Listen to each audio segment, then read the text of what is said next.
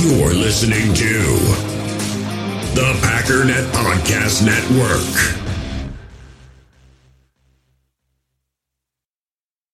Another day is here, and you're ready for it. What to wear? Check. Breakfast, lunch, and dinner? Check.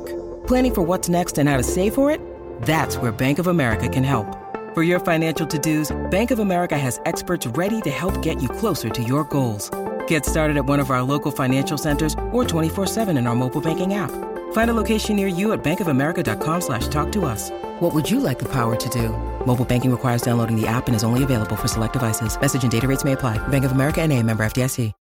When you need mealtime inspiration, it's worth shopping Kroger, where you'll find over 30,000 mouth-watering choices that excite your inner foodie. And no matter what tasty choice you make, you'll enjoy our everyday low prices, plus extra ways to save, like digital coupons worth over $600 each week. You can also save up to $1 off per gallon at the pump with fuel points. More savings and more inspiring flavors make shopping Kroger worth it every time. Kroger, fresh for everyone. Fuel restrictions apply.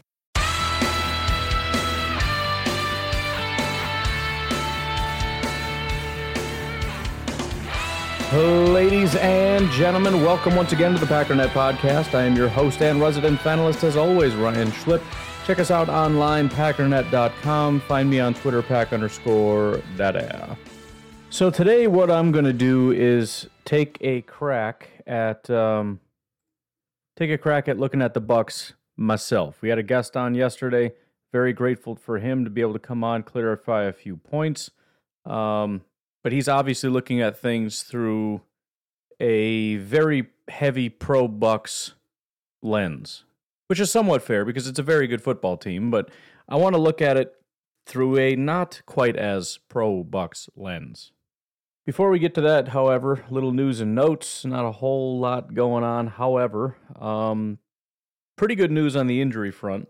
Bakhtiari did practice once again today, which seems to be good news, although again, no news is good news, which usually means something else, but in this case, it just means that there is no news that's good news. There isn't any good news. There isn't any news you can get that's good. It's just news. Doesn't matter how good it is, it's not good, it's just news. Unless the news is David Bakhtiari is officially 100% healthy and will play, it's just news. But we'll take it as not bad news. I'll take not bad news. Some other very good news. It seems like it might not be the battle of the two teams with no wide receivers. Allen Lazard, Christian Watson, Mercedes Lewis all practicing today. Randall Cobb is out with an illness. I don't think that's going to keep him out for the game. But bottom line, the only guys who didn't practice are Sammy Watkins, Randall Cobb, and Mason Crosby. Mason Crosby, apparently, we were told, is very much expected to play. I would assume, again, Randall Cobb is going to play. So that really just leaves Sammy Watkins and his hamstring, which is hamstrings are always scary to begin with. As soon as I saw Christian Watson had a hamstring issue, I thought this could be problematic. The fact that he's practicing is fantastic, but not everybody's hamstring is going to go like that. And when you have a guy like Sammy Watkins who has a history of issues, specifically, hamstring issues, then you maybe are a little bit less optimistic. So we'll see how it goes. But it sounds like we're pretty much all go right now. And I don't want to sit here and be all optimistic about stuff, but it's entirely possible that we not only have everybody that we had before, with the exception of Sammy, but we get David Bakhtiari back on top of it. So you get Bakhtiari, Jenkins back in his second week. Then you basically got your crew of, Watson, Lazard, Dobbs, running backs, Tunyon, DeGuara, blah, blah, blah, blah, blah. You get the idea. Anyways, I think that's it. There's not a whole lot else going on. Trying to keep my eyes open for some Tampa Bay Buccaneers news, as well as some official Packers news. I haven't seen the official report yet. Here's the most important thing to keep in mind, and that is, as I said before, this is not the same Tampa Bay Buccaneer team we had faced in the past. So let's go over a little bit of history first, because even for myself, this can be a little kind of lost. Because for me, it kind of felt like, well, the Packers play the Bucs about every year, and they get smoked and smashed and bashed, and it's a big, giant disaster. But if we ask the question, how many times has Aaron Rodgers in his entire career played against Tampa Bay? The answer is 6. Only 2 of those have come in the Matt LaFleur era. The time before that he played Tampa Bay was in 2014. So it's 2 games that we're looking at. One of them was in the playoffs. So it's really a 1-game sample size in which Aaron Rodgers and the Matt LaFleur Green Bay Packers went to Tampa Bay, and that was clearly a terrible game, 38-10, but it is a 1-game sample size. That's it. But by the way, the Aaron Rodgers Florida thing I think is also somewhat exaggerated. If you look at it, there's 3 teams in Florida, right? His record against Tampa is 1-3, which is not great. We're talking regular season stats. 2 of those games came in 2008 and 2009. Then one was in 2014 that Aaron Rodgers won, and then this last one here. Okay, who else is in Florida? Well, Jacksonville is in Florida. Aaron Rodgers won 1 and lost 1. And the loss came in 2008. So aside from his rookie season, we're looking at what, 2 losses in Florida? Because the other team is the Miami Dolphins, and he's 1-0 in Miami. So again, I can't help but think that this whole Aaron Rodgers can't play in Florida thing is slightly overrated. Compared to what? Do you know what his road record is against Washington? It's 0-3. Do you know what his road record is in Tennessee? It's 0-2. Do you know what it is in Seattle? It's 1-4 or 1-3. I mean, you can nitpick things all you want, but Florida as a whole is not that bad, aside from, again, Tampa. But there's a lot of places that are like that. What about New Orleans? 1-3 in New Orleans on the road in his career. I mean, his road record against Minnesota is sub 500. He's 0-2 against Indy on the road, 0-1 against Denver, 1-2 against Carolina, 1-3 against Atlanta. I mean, it's just kind of a road issue in general. And there's some teams that more than others, I guess. But let's not blow this Florida thing out of proportion. Because if that's the case again, we got a lot of other issues. Again, the next road game after this is Washington. He's never won a game in Washington ever. After that is Buffalo. He's 0-1 in Buffalo. So I don't care about the Florida thing. If we're going to do the Florida thing, then we have to do everybody else too. He's got a good road record against Detroit. He's 2-1 against Philadelphia. I guess that's okay. Miami 1-0. Do we say it's Florida so we're in trouble, or do we look at the fact that he's 1-0 against Miami on the road and say that's a good thing? Which made-up thing are we going to worry about?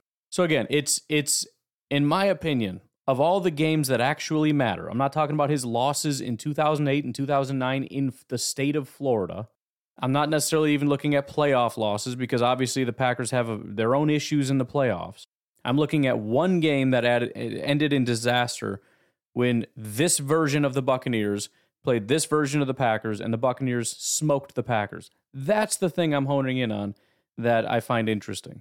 And again, I'm looking at here. Let me just play this because this is all you're going to hear forever. Here is Kay Adams giving you some of the information that I just gave you and then some. I want to put this out there. Not that I'm calling my shot, not that I wish negativity upon anyone. It's just something that I've been collecting over the years. It's a secret. It's not. Aaron Rodgers can't take the heat. This is the old. What are you talking about? It's a secret. This is the oldest trope in the history of the universe. I'm just going to put it out there. Can you look up the weather in Tampa at game time? Late window on Fox. Let me give you some numbers on Aaron Rodgers here. He's 3-5 in his career in the state of Florida. Again, I just gave you that. He's undefeated against Miami, 1-1 against Jacksonville, 1-3, I think I said, against Tampa. 2 of those games came in the first 2 years of his career, which would make him 1-1 in somewhat recent history, 0-1 in actual recent history. The problem with a lot of this is the sample size is so unbelievably small. It's so small. There's one game that really matters. 2 in semi-recent history, and he's 1-1. So it's silliness. Including what we saw last year, week 1 against the Saints, played in Jacksonville, maybe by design. He has 11 touchdowns. Want to know how many interceptions? He who does not throw interceptions, want to know how many he has? I didn't count the Saints game. That's fair enough. Whatever. 11 and 11. 11 touchdowns, 11 interceptions. Woof. 60% completions. Well, we'll get there in a minute, but again, small sample size. When one of the worst games of your entire career encompasses about, 1 of 4 or 5 games, yeah, the stats are going to be skewed negative. There's no question. By the way, if you look at some of his worst, like somebody had thrown out something about his pick sixes in Tampa or whatever. If you look at all his picks and all this stuff in road games, of all the games in which he threw like 3 picks, A bunch of them are in Florida or down south somewhere in warm weather teams, whatever. 3 of the 4, I think, came in 2008 and 2009. His first 2 years. So a lot of this is just not interesting information. He's only thrown 10 interceptions in the last 3 years. He has 11 in 8 games played in Florida. Give me the weather. What's 89 degrees on Sunday? 89? Woo! 89? Do you know how many games he's played in 80-plus degree weather in recent history? Do you know how many? 2. Yeah, now, he's 0-2. The one game was against New Orleans, the other was against Tampa. But it's such a small sample size. If you're going to throw all that into that, well, fine, then he can't beat Washington. He's 0-3 in Washington, so we should just forfeit that one. You can't take ridiculously small sample sizes, anything that's 1, 2, 3, 4, 5, and pretend it's something. Now, it's entirely possible that it's a thing. I'm just saying, I don't know. How could I possibly know? Dude, the amount of spam calls is crazy. So yeah, I mean, look, here's the best thing I can give you with the Heat thing, all right? He's played 2 games in real bad heat. The result of those games were 38-10 and 38-3. Now, I find it staggeringly hard to believe that is that big of a deal, but maybe it is, and then we're screwed because it's going to be 90. But here's the problem. You can't say Aaron Rodgers has an issue in the Heat, because what about the offensive line and their inability to block for Aaron Rodgers and the amount of pressure he was under? Okay, so Rodgers is bad in the Heat, and our entire offensive line struggles in the Heat. Okay. What about the running backs and their inability to run the ball? How about the fact that in both of those games they scored 38 points? The entire defense played like garbage. So it's not an Aaron Rodgers thing. It's our entire team is not able to play in the heat. Well, they're a cold weather team. That's stupid.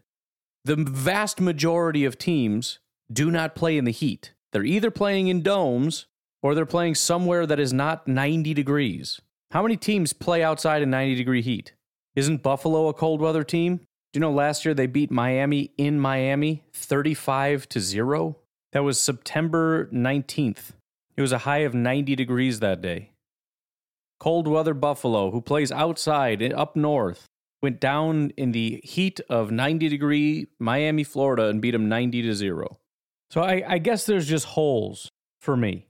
Maybe why does this team always lose after a bye? Maybe it's just some kind of a flaw with the way Matt LaFleur runs things to not get guys prepared for changes, right? Same thing is happening in California. Every time they go out to California, they got whooped.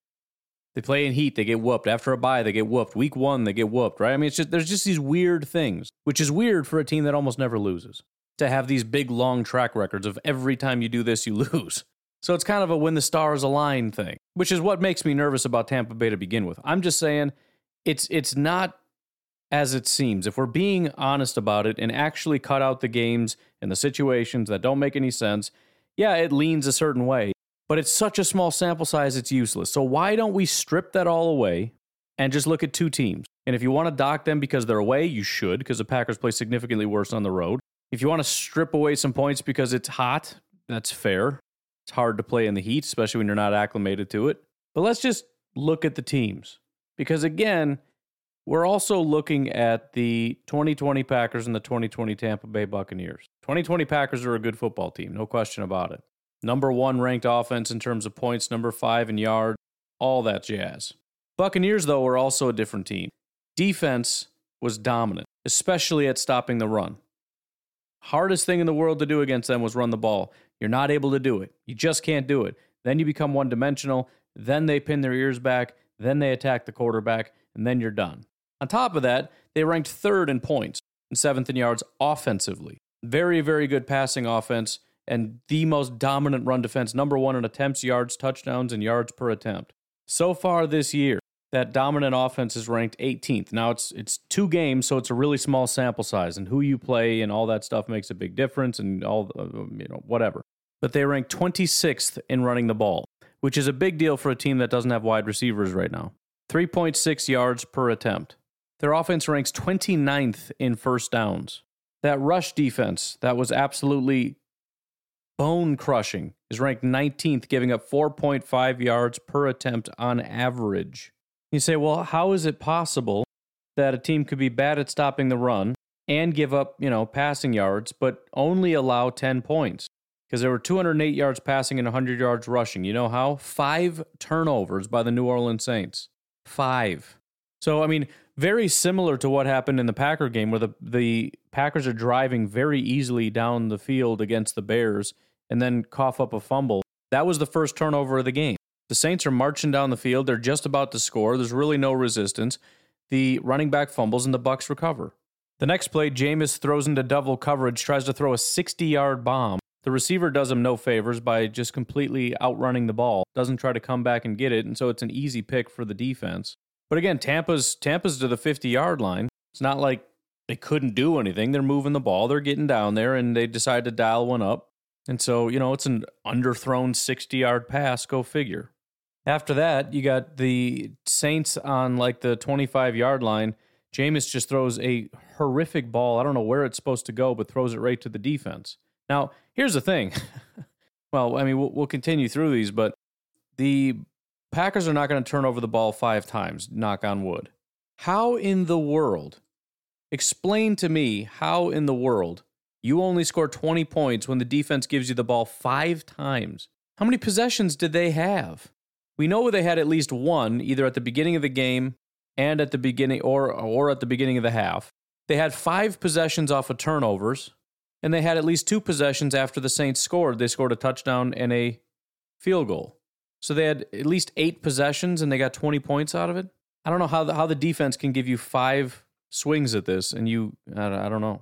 And again, this one was you would be in Saints territory to start. Maybe they got points off of this one. I don't know. The next series, same thing, except this time they're in, again, Bucs territory at about the 45-yard line. They're driving, they get down the field, and he tries to squeeze a ball into a guy that's double covered. It's zone defense. The guy's standing there with defenders on either side just staring like, you really going to do this right now? Please do this. And they just very easily jump the route. And actually, this was a pick 6, so it wasn't even the offense. The defense just went ahead and got you 7 of your 20 points. I gotta go back and see. Sorry, I'm watching a video here. I got to go back and see how many of these points were actually defensive points, because it seems to me the defense didn't do a great job of stopping the Saints aside from getting hand-me-down interceptions. And the offense didn't really put up a whole lot of points on their own. I'm talking driving the field type of thing. I'm sure they did a couple times. I don't know. I got to go look at it. So you got 3 picks, and then you got 2 fumble recoveries. Mark Ingram fumbled, recovered by the Bucs. Chris Olave fumbled, recovered by the Bucs. By the way, Jameis fumbled. So there were almost 6 turnovers, but they were able to fall on that one. That was a strip sack. They ended up punting, I think, right after that. So, good job by Tampa's defense, but, what is this? So, yeah, very impressive that they've only allowed this many points. But if I'm not mistaken, the Dallas Cowboys and the New Orleans Saints played like garbage on offense. Dak Prescott went out with an injury, and Cooper Rush came in, and I don't think there was a downgrade. It was a pathetic performance. In fact, let's look at it. The Bucs didn't score their first points until the 3rd quarter. On that series, they started at the 43-yard line, their own 43. They made it to the 29. So they went 28 yards and kicked a field goal. That's all they were able to do, is get 28 yards and get a field goal out of it. They didn't get their first touchdown until halfway through the 4th quarter. It was 3-3 all the way through the halfway point of the 4th quarter. And that's when Jameis threw that pick, intended for Chris Olave, intercepted by Jamel Dean. This time they were able to drive the field. So the only time they've been able to drive the field and get a touchdown was right here, because that was in the end zone, so they started at the 20, they drove down the field, they got a touchdown. The first time they drove down the field and got a touchdown was 7 minutes and 41 seconds left in the 4th quarter. The next series, Jameis Winston gets sacked. The next play, he throws a pick. Tom Brady and the Tampa Bay Buccaneers started at the Saints' 29-yard line. Do you know how many yards they gained? 0. He completed a pass to Scotty Miller for no gain, then threw 2 incomplete passes, and then kicked a field goal. That's it.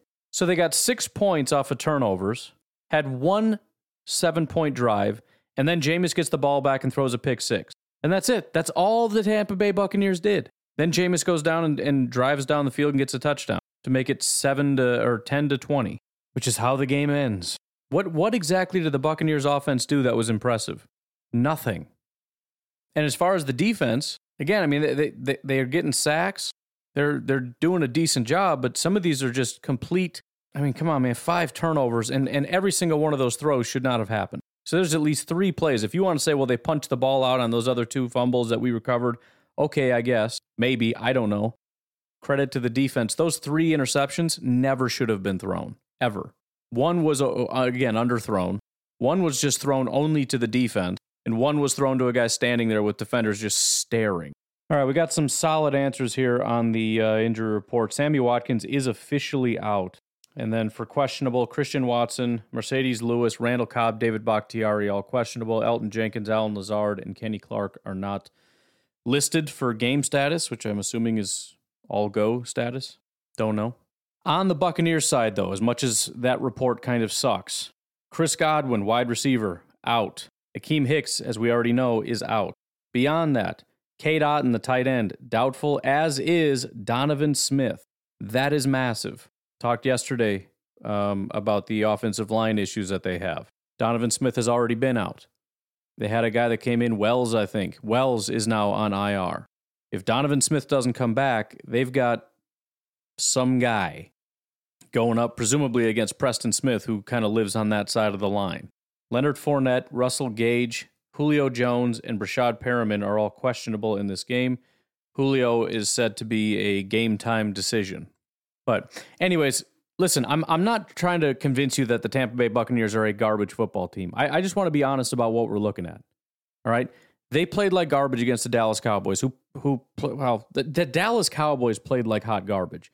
Tampa took advantage of that. The Cowboys also turned the ball over, which gave the Tampa Bay Buccaneers points. And again, it's one thing to have a defense that's doing a great job taking the ball away, and that's great. But it depends on if the defense is making plays or if it's the offense kind of making stupid mistakes. And usually it's a combination of both. But in that Saints game, I can't speak to the fumbles as much, but the 3 interceptions should not have happened. And granted, one of those picks was basically a punt, so maybe you're okay with it, I guess. I don't know. But, and I don't even know what the down was, but the point is, they at least started all the way down on the other end. But this is a different Bucs team that is struggling in 2022. They're struggling. The defense is doing a good job of taking the ball away and being opportunistic, making plays when it matters. One of the other things they're doing very well is even when they allow the team to drive down, they get real stingy at the end. They get that big critical 3rd down sack. It's what the Packers did back in 19 or 20, where they were, they weren't the greatest defense in the world, but man, they showed up when it mattered. But I just don't want everyone to get the impression that this is the same version of that Tampa Bay team that had an elite passing offense that you absolutely could not run against, and that brought some serious pressure. We'll get into the pressure stuff in a minute. Why don't we take a break right here so that I don't have to keep wondering when we should take a break. Patreon.com, I think it is. Patreon.com/pack_daddy. I'm trying to type it in as I do it, and my brain locked up.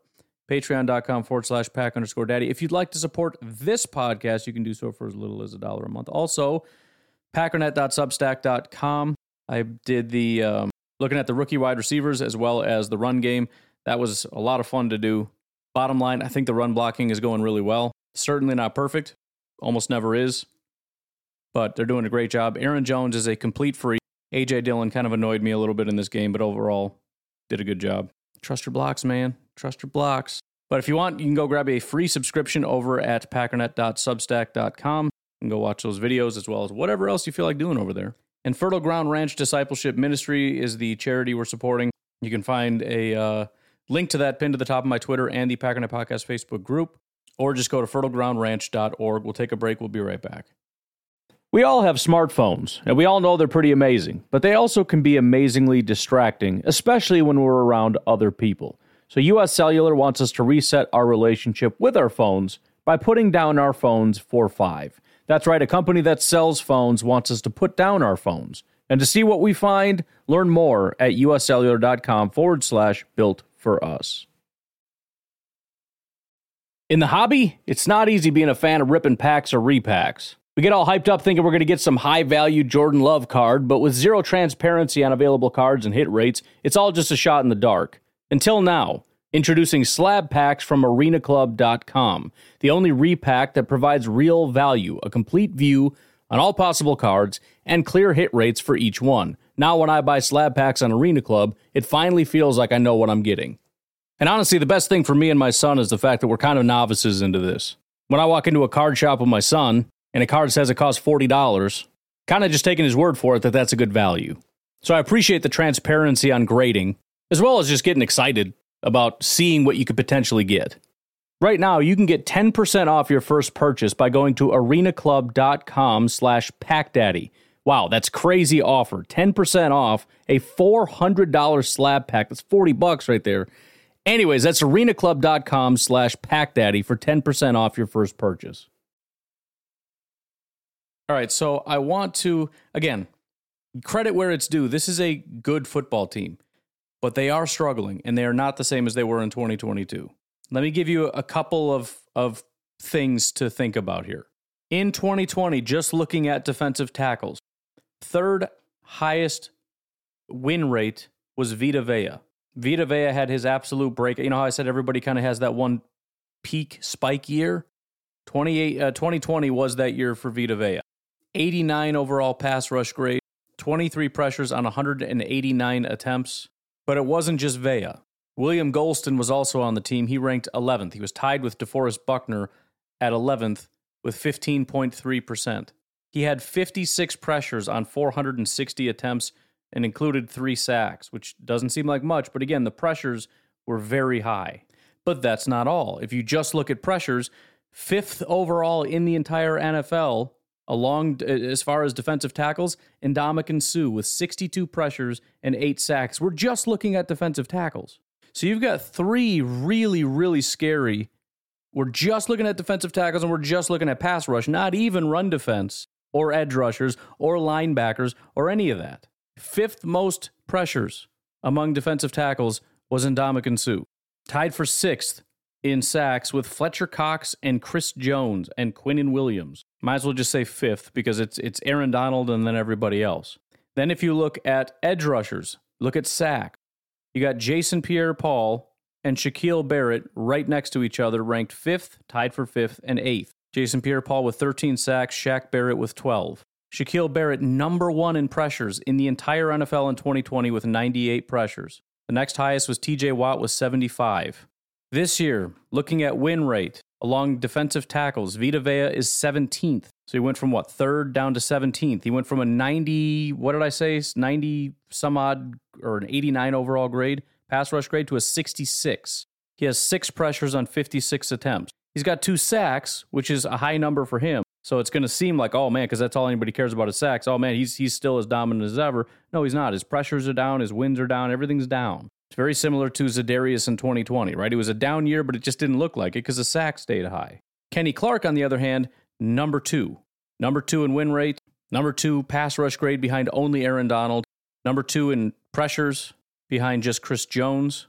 Kenny Clark is everything I've ever wanted him to be. All that stuff I talked about, we hype up Kenny, but he's not exactly what he used to be and all that stuff, that's out the window now. He is the version of Kenny that we all have been saying he is for a long time, but really wasn't. This is elite, dominant, freakish Kenny. This is Aaron Donald and then Kenny and then everybody else. That's what it is right now. Aaron Donald, gap. Kenny, gap. Everybody else. But beyond that, who else is there aside from Vita Vea? If you look at pressures right now, Vita Vea has 6, which is tied for 14th. Who else is there from Tampa? After that is Akeem Hicks, who's tied for 50th with 2. Akeem Hicks is not playing in this game. Then you've got 3 of the lowest in the entire NFL. Down at the bottom, Rakeem Nunez-Roches, William Golston, and Logan Hall. Between the 3 of them, they have 2 total pressures. Again, if you want to zoom out a little bit from pressures and look at win rate, Vita Vea, as I said, is 17th. Akeem Hicks, who's not playing, is 40th. So the next highest is Rakeem Nunez-Roches, ranked 58th, winning 9.1% of the time. Remember, a pressure rate of 10% is adequate. Your win rate is higher than your pressure rate, because a pressure is automatically a win. Not all wins are pressures. He has 1 pressure on 33 attempts. This is your number 2 interior pass rusher next to Vita Vea, who is having a down year. I'm just to be clear. And then after that is William Golston, who was super dominant back in the day, 6.5% win rate. He has 1 pressure on 31 attempts. And then you've got Logan Hall, the rookie, who has a 2.6% win rate. 2.6% win rate. Good Lord. 0 pressures on 43 attempts. Essentially what that means is he's beat the guy across from him one time in 43 attempts. That really sucks. That's what they've got right now as far as interior pass rush. Now, off the edge, they still have Shaquille Barrett, and Shaquille Barrett is still a very good pass rusher. There's no doubt about it. However, he's not exactly the most elite dominant guy that he used to be. Remember, in 2020, he led the entire NFL in pressures. Where does he rank in pressures right now? He's tied for 8th with 10, which is behind Preston Smith. Here's the other thing, though. We've got Preston Smith, who's doing a better job in terms of total pressures than Shaq Barrett, but we also have Rashawn with 8. Who's their number 2? Joe Tryon. He has 5 pressures in 53 attempts. Now, Shaq Barrett, pretty dominant in terms of win rate, 25%. That's higher than all the Packers. Again, I'm not saying he's not good. He's very, very good. But where's the second guy? You got to go all the way down to 57th and 58th are the next 2. Joe Tryon is 57th, winning 13.7% of the time. Anthony Nelson, 13.6% of the time. This ain't the same group. And again, they've got sacks. So it looks like, man, you got the one edge rusher with 2 sacks who's just one of the more dominant guys. Then you got this Joe Tryon guy. He's already got a sack. Anthony Nelson's got a sack. The whole team, they've all got these sacks. Yeah, they got sacks. Anthony Nelson has 2 pressures, and one of them was a sack. How sustainable do you think that is? And by the way, listen, I know that there's some people, some of you have already turned this off because you had this thought and you're like, all right, I'm not listening if this is the path he's going to go down. Here's the thought. Okay, it's only been 2 games. That's correct, but here's the problem. 2020 was 2 years ago. 2021 is the 1 year in between. There's been a gradual decline. 2021 was not as good as 2020. 2022 is so far not as good as 2021 was. 2020 was that peak year for the entire defense. Half of these guys are gone. The other half are declining. Some more subtly than others. But they don't have another edge rusher after Shaquille Barrett. They don't have it. There's no Jason Pierre-Paul on the team anymore. He's gone. There is no Ndamukong Suh. He's gone. And even if he was there, it wouldn't matter. The guy's not good anymore. And William Golston has fallen off a cliff. And Vita Vea is not the same player he was last year or this year. Now, I think Vita is maybe a little bit better than he has been right now, but even if he gets back to his 2021 numbers, it ain't 2020. And remember, I'm covering pass rush because we've already established they're not doing a good job of stopping the run, probably because a lot of those interior guys are not there anymore, as well as the edge guys. So the whole point of this is, okay, they can't stop the run anywhere, but they can still bring that heat. Can they? Is this one of the premier pass rush teams in the NFL right now? You do still have Devin White, that's for sure. He's leading the league in sacks with 3 among linebackers. So they bring a lot of heat from a lot of different places, but they don't have as many wells to draw from anymore. They always had Devin White. In 2020, Devin White led the entire NFL in sacks among linebackers. So that's not new. But one thing I know Tampa Bay does have is a real good secondary, just like the Packers have. So if I were to sort of reframe our view of Tampa Bay, who is going to be playing in Tampa, which is a road game, which is more complicated, in the heat, which is not ideal for any team, and maybe it's just a freakish thing again for the Packers. By the way, if we lose 38-0, please spare me I thought there wasn't a thing. I don't want to hear it. Here's me telling you it's entirely possible we get blown out by the Bucs, okay? So save it. The Tampa Bay Buccaneers are dealing with a somewhat suboptimal Tom Brady. I've looked into the numbers. I can't exactly tell you what the problem is, but here's what I can tell you. Tom Brady has not had a 2-week stretch starting the season like this since 2014. He's never gone 2 weeks with this low of play since 2014. What does that mean? I don't know. I'm just telling you the information. If you want to know more about 2014, he didn't really hit his full stride until like week 5-ish or 6-ish, but he still ended with an 85 overall grade. By the way, they played in the Super Bowl, and that was against Seattle and the whole thing. So, no, it absolutely doesn't mean that Tom Brady's done and his life is over and everything's a failure. It does mean that for whatever reason, he's off to a very uncharacteristically slow start. And that isn't even to say that he's playing terribly. Just from a grade standpoint, it's basically 70 and 70. But Tom Brady seems to be struggling. And he lost all his top weapons right now. If you look at the top receiving yards, 132 yards came from Mike Evans. He's not playing. 69 yards came from Julio Jones. He may not play. That came in one game, by the way. Rashad Perriman, also questionable for this game. He comes in third with 45 yards. Russell Gage, who's questionable, 41 yards. Then you got Chris Godwin. He's out. I mean, we got to see who plays and who doesn't, but just the fact that Mike Evans is out is massive. I mean, he has 1/3 of their offense, 50% of their touchdowns, 1/3 of their yards, about a quarter of the total receptions. If you're looking at grades, Mike Evans, 82 overall grade. Julio Jones, in that one game he played, 76 overall grade. Otherwise, 63, 59, 66, 62, 45, 51, 40, and 47 are the receiving grades. It's not a good group. Cade Otton is not playing very well, despite what our guest said yesterday via PFF. He's got 4 receiving yards, 47 receiving grade, 69 pass blocking grade, but he's out. So whatever his backup can do, we'll see at the tight end position. I guess that would be Brate if he's playing, 48 overall grade, 51 receiving grade, 29 drop grade. So you've got, again, a struggling Brady with a massive question mark at the, let's just call it, receiver position, which is anybody that catches a pass, because I don't know who's playing, but I know his top guy isn't playing. There's a decent chance his number 2 guy isn't playing, and 2 to 3 to 4 other guys might not play. Leonard Fournette, the guy that they're really going to have to lean on in this game, is ranked 50th out of 60 running backs. As a running back, they've leaned on him a massive amount, but he has a 4.3 yard average.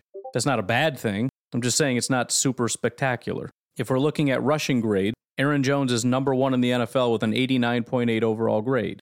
A.J. Dillon ranks 9th. Leonard Fournette, as I said, is 50th. It's not really a close race. Aaron Jones getting 9.1 yards per attempt. You want to hear a really shocking stat? Leonard Fournette has 11 more yards on 25 more attempts. He has more than double the amount of attempts. Leonard Fournette has 45 attempts compared to Aaron Jones is 20. If you combine Aaron Jones and A.J. Dillon, it's 45 compared to 48. Leonard Fournette has 192 yards. The Packers have 287. And so again, because people just like to look at raw numbers, they're going to look at the raw sack numbers of Tampa Bay. They're going to look at the raw rushing numbers of Leonard Fournette and say he's 5th in rushing yards right now. So you got Aaron Jones and Leonard Fournette 5th and 6th. No, that's BS. Leonard Fournette is 5th in yards because he's 3rd in attempts. He should be 3rd in yards because he's 3rd in attempts, but he's not. Only 2 guys have more carries. Joe Mixon has 1 more carry with 46, and Nick Chubb has 62 attempts, because apparently that's all they do on that team. So Fournette is not a top-tier running back. They don't have top-tier wide receivers. Tom Brady is struggling. Not bad, mind you, but not Tom Brady. I think right now he's like 25th in passing yards. In fact, Rodgers and Tom Brady are nearly identical. 29 yards for Rodgers, 402 for Tom Brady. Both have 2 touchdowns and 1 interception. The offensive line with Walton, Gedeke, Hainsey, Mason, and Wirfs is not a good offensive line. All due respect to Tristan Wirfs, who is a very good right tackle, who, by the way, again, just 2 weeks, but having the worst start. I shouldn't say that. He's so far having a worse year than his rookie year and last year. Same with Shaq Mason. Shaq Mason's grades since 2016. He's been with the Patriots for a very long time. Let me just read all his grades, with the last one being currently in Tampa. Ready? 84, 81, 86, 75, 85, 86, 62. 80, 80, 80, 70, 80, 80, 60. Struggling in Tampa. And again, that's with the entire center to left side of the line being just nobodies. A massively struggling rookie, some guy that never played, and then Hainsey at center, who I don't know who this dude is. Actually, probably the best center we've played so far this year, which isn't me pumping up Hainsey. I'm just saying. So that's the offense. No weapons. A less Brady version of Brady. A human version of Brady. Let's put it that way. A subpar running back in Leonard Fournette. No tight ends, and a well below average offensive line. On defense, Vita Vea right now is ranked 59th out of 108 defensive tackles. Hall is ranked 106th out of 108. They don't have very good defensive tackles. You still have Shaq Barrett. Probably not at his ultimate best, but still one of the better pressure generators in the NFL. Nobody else, though. Remember, this is unique for Tampa. Now, technically, there is still blitzing Devin White, but in terms of the guys up front that generate pressure, as of right now, the only guy that's that's there aside from Barrett that is and has any history of being able to generate pressure is Vita Vea, and he's not doing it right now. But even if he gets back to his normal self, 2 guys on that defensive line is not very much. I mean, the Packers are doing significantly better than that, just across the board. The linebackers are quite good, but Devin White is a little bit overrated. Now, this is his best year 4 so far, where he ranks 32nd. But I went back and watched this last game.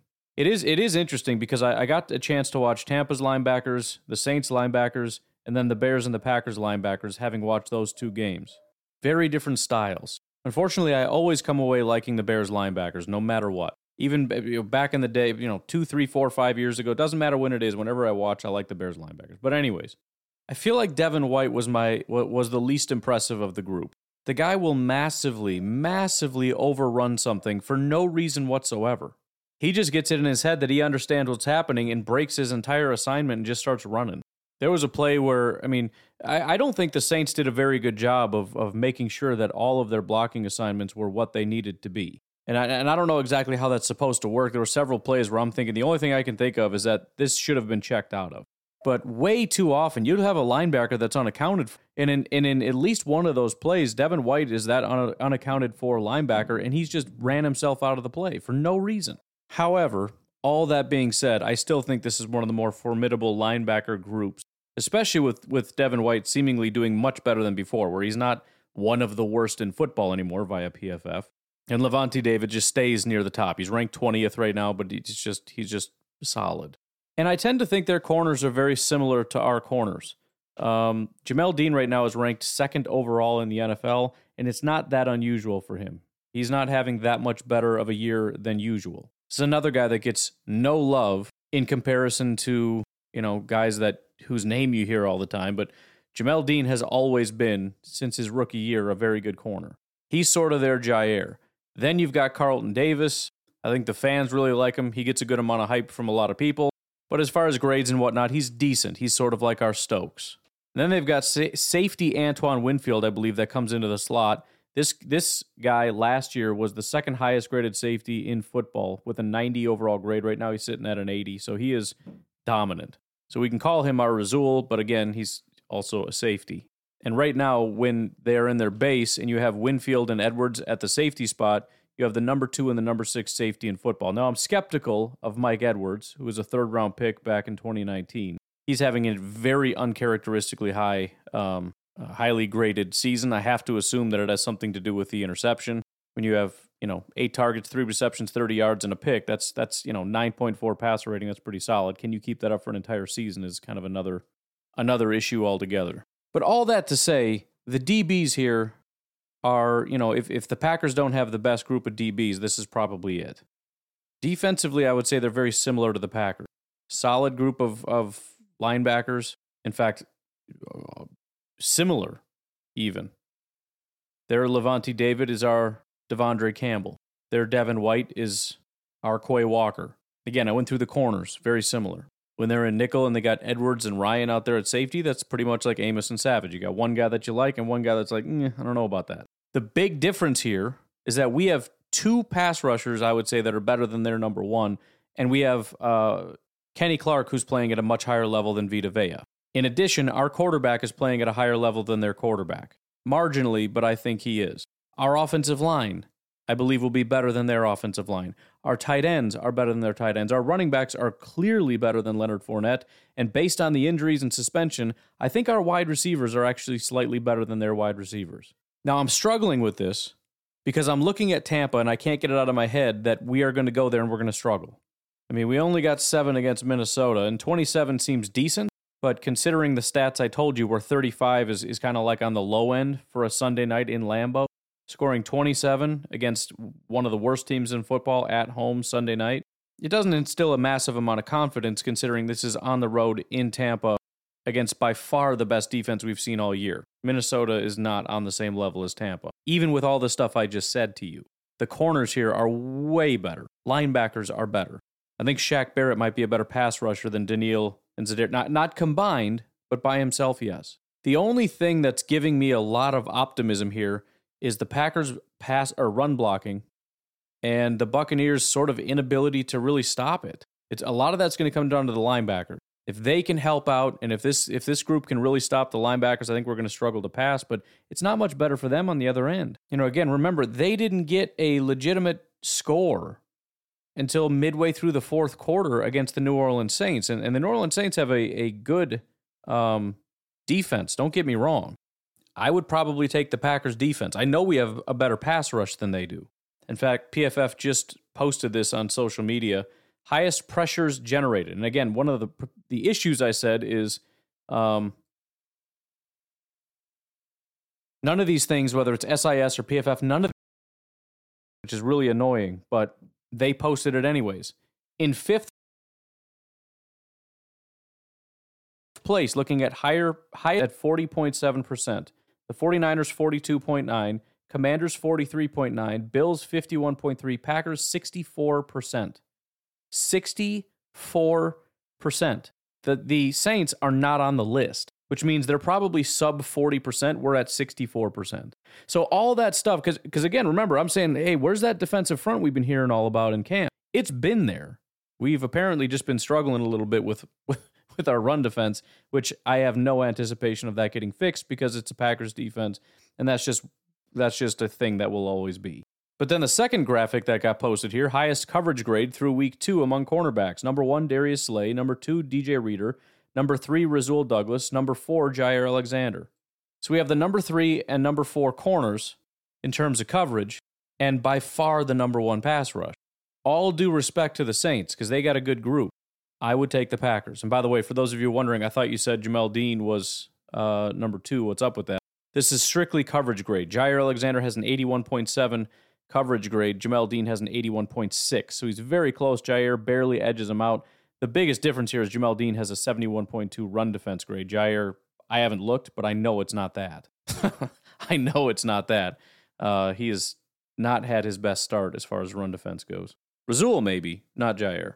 So I'll be honest. I really think we have to lean on our defense in this game, and we need the defense to show up in a big way. And let's be honest, that did not happen last time. It wasn't just an offensive failure, and it certainly wasn't just an Aaron Rodgers failure, which is how this is constantly being framed. To be completely honest, I don't know what's worse, giving up 38 points or only scoring 10, because they're pretty similar in my boat. Now, and let's be clear, that was a real bad beating, no question about it.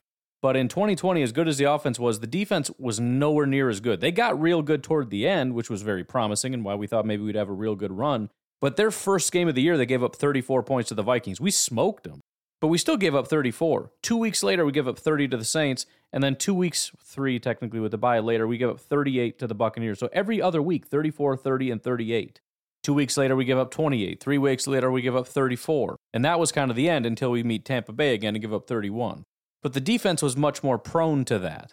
Again, right out of the gate, week 1, 34 points. As much as everybody wants to talk about how bad of a beating they got against this elite offense of the Minnesota Vikings, they gave up 23 points, and we followed it up the next week with 10 allowed. In both games, massive failures. That's with massive failures.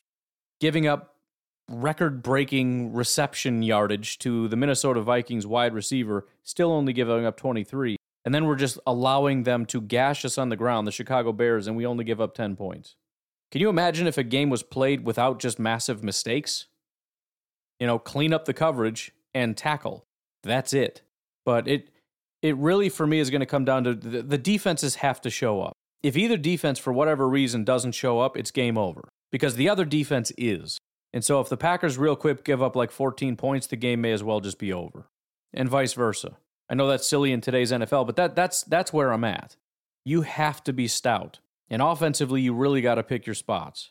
And so what I really like about this matchup, and I think it's going to be very similar to what we did to the Chicago Bears, but we just have to be able to execute it, is being able to run the ball. But more importantly than that, not just because it's something we can do, it's about wearing down their defense and sustaining drives, keeping our defense fresh so we can keep that pass rush rate up, which, by the way, the ridiculous thing about that is the fact, somebody put out the stat, I don't know who put it up or how accurate it is, but Joe Barry has blitzed exactly 0 times. 0 blitzes. I don't think we're ever going to blitz. If you can get to the quarterback 64% of the time without blitzing, what the heck is the point? Why bring a linebacker? Why bring an extra guy? I mean, if you want to do it to mix it up once in a while, I mean, heck, it's against Tom Brady. If you come into this game and the Bucs are saying, hey, they're not going to blitz us, and you prepare for that, you know we got the personnel. I'd have like 1 or 2 in my back pocket, and that's it. But you got to be real selective because Tom Brady, if that gets picked up and Tom sees that guy coming, you just killed yourself. But that's the beauty of it. You don't have to. Don't bring the guy. Don't give Tom that easy shot. You blitz the slot corner. He's going to see it from a mile away, send a little signal to his receiver, and he's going to gash us for 15 yards. Don't even give him the opportunity. We're going to get to him. But you really need to wear away at him. And you know, Tampa likes to have those big guys in there like Vita Vea.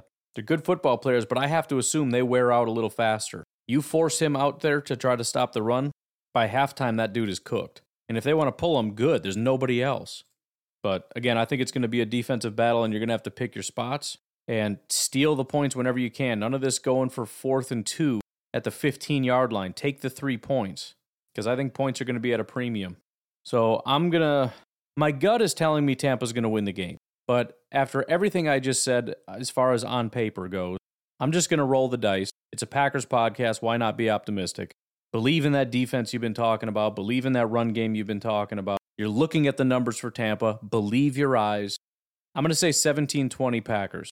I was going to say 17-10, but I want it to be closer than that. I want to believe there's going to be a field goal difference in here somewhere. So a 17-17 game that the Packers close out with a field goal, something like that. So 17-20 Green Bay Packers win in a nail biter.